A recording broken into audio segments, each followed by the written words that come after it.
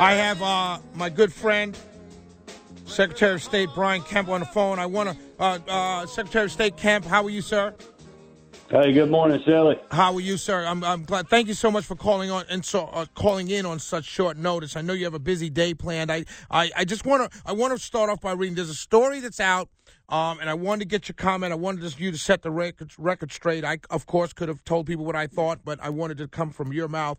There's a story that hit yesterday, the 10th, in Talking Points Memo, basically saying you're blocking 53,000 people from registering to vote. And, of course, of the 53,000, 70% are African American. So this is clearly an attack. This is clearly a drop by the Abrams campaign to get this into the national media, to make you look like, one, a racist, number two, you're blocking the vote, and that you're stopping people from vote so you can win this election. And I wanted to hear from you what this story is about and what are they trying to do and how they're lying.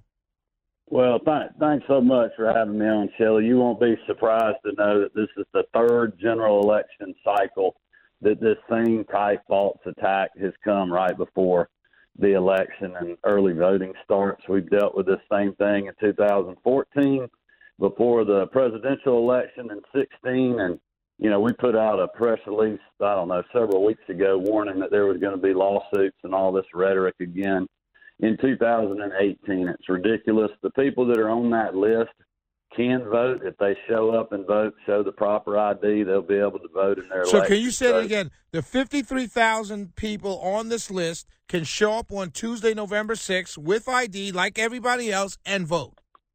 That's exactly right. And what's so ridiculous about this is, the Abrams campaign and these other, rhetoric-based politicians are blaming me for a problem that her New Georgia project created. Could you tell us how that happened? Well, the canvassers out there didn't fill the forms out correctly for these folks, so the names didn't match, and that's why they got flagged. So they're blaming me for a problem that their canvassers created. If they'd have simply used the online voter registration system and the free mobile app that I created, helped push through the legislature, they wouldn't have had these problems. And by the way, Stacey Abrams actually voted against doing online voter registration. Could you look, please, Shelley, we just put out, I think it was yesterday or 2 days ago, we've got a record number of registered voters in the state, a record number. The last presidential election, they said the same thing. We had a record turnout in the state of Georgia with no problems on Election Day. And the same thing's going to happen this year. We're going to have a great, secure, accessible, and fair election despite the rhetoric from that side. And I would just tell voters to reject that nonsense. I want to hear two things again because I think they're crucial. And if I wish I can do advertising, sir, because I do a free ad for you saying these two things that you just said. You said that Stacey Abrams, who got $1 million from George Soros to run the New Georgia project, that she voted against online registration.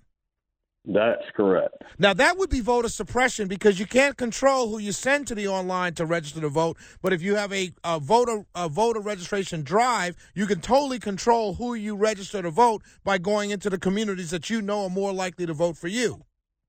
Well, and look, it's another tool for people to use. It didn't do away with any of the pathways to register to vote by paper at your library, at your elections office, or handing out paper forms. But with the online system, you do away with this human error. If you enter the information exactly like it is on your driver's license or your Georgia ID card, it immediately goes into the system.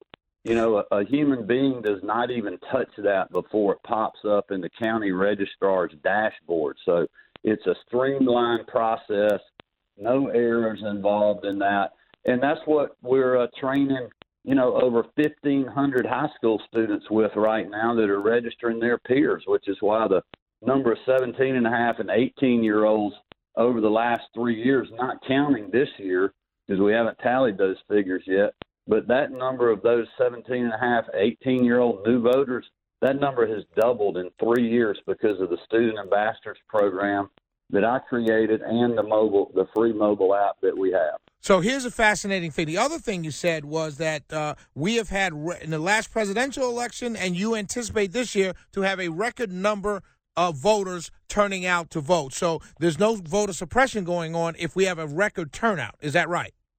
Well, that's what I'm saying that happened in 2016. We Right. had record turnout, and then this year we now have a record number of people that have registered to vote. Absolutely. We'll have to see what the turnout's going to be this election. I'm not predicting Right, now. I That's understand. up to the people, but the voters are there. They're there. They're getting registered. There's no one being suppressed. It's never been easier to register to vote in Georgia or cast your vote. And I would tell people to vote no against people that are using political rhetoric for political gain in an election, and look at someone's real record, the real facts, and the true numbers that are out there. What's fascinating to me is it's so insulting that Stacey Abrams is going around wanting to running for governor. She needs, by all accounts, she needs a African American turnout, and you have not yet once told this group of people what you're going to do for them. All you're doing is running around saying the evil white Republican is suppressing your vote, and you need to vote for me. I mean, it's insulting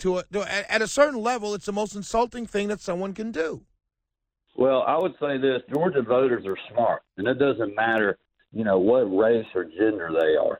Minority businesses, African American owned businesses are up in Georgia. I think Georgia is the second best state for women owned businesses in the state. This economy is rolling across the country, and is certainly rolling in Georgia because of the leadership of Nathan Deal and a lot of other hardworking people in state government that have created an environment where the private sector can thrive. Absolutely. And people out there know that. They know that, and that's how they're going to vote. So I'm not too worried about this. This happens every 2 years before an election. I think voters are just tired of it. They're Absolutely. smarter than that. I think so. And I trust them to make the right decision and put a person in office that they believe will put Georgians first, and that means all Georgians, and I'm that person. Absolutely. You are that person. Brian Kemp, Secretary of State. He's running for governor. What's on the schedule today? Are you allowed to tell us where you're going to be today? Because Mike Pence canceled, so are you going to adjust? Yeah, and I certainly think that was the right call to cancel. We need our first responders resources, dedicated to storm relief. I've been getting reports already this morning that's really bad down there. I just hung up the phone with my folks in the office. They are fixing to, as soon as we give everybody a little time to assess damage. We gotta work with these local elections folks to be ready to go Monday morning, if at all possible, for in-person advance voting. Yes, sir. So we're trying to get an assessment on potential equipment damage, power outages, when that will be up.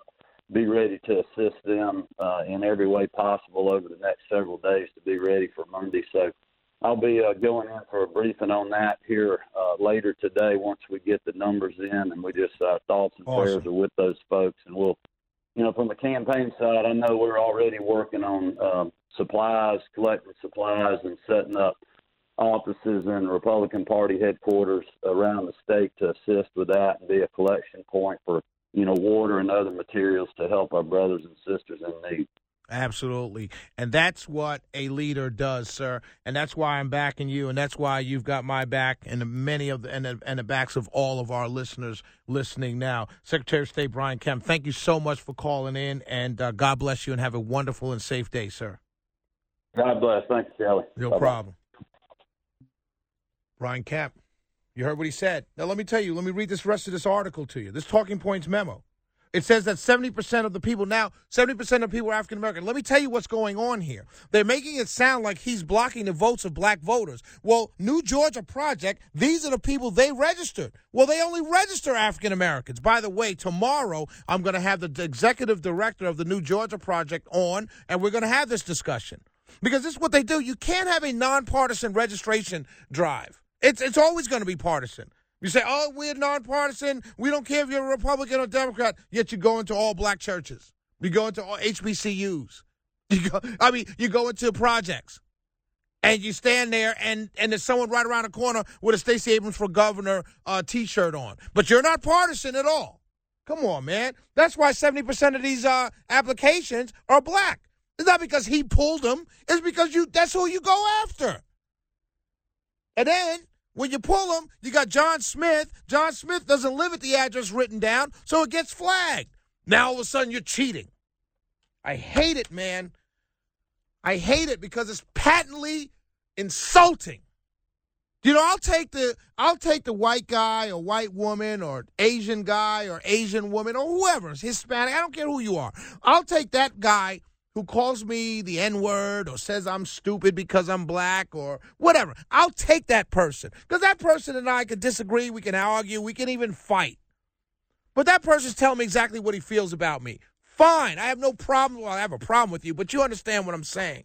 But the person who comes to me and says, oh, I care so much about you, Shelley, please vote for me. And I'm not going to tell you what I'm going to do for your vote. I'm not going to tell you how I'm going to make your life better if you vote for me. I'm not going to tell you how I'm going to make your schools better. I'm not going to tell you how I'm going to create opportunities for work or entrepreneurship or less regulations or lower taxes. I'm not going to tell you any of that stuff. What I'm going to tell you is the white man is trying to steal your vote, so you need to vote for me. It's patently absurd and insulting.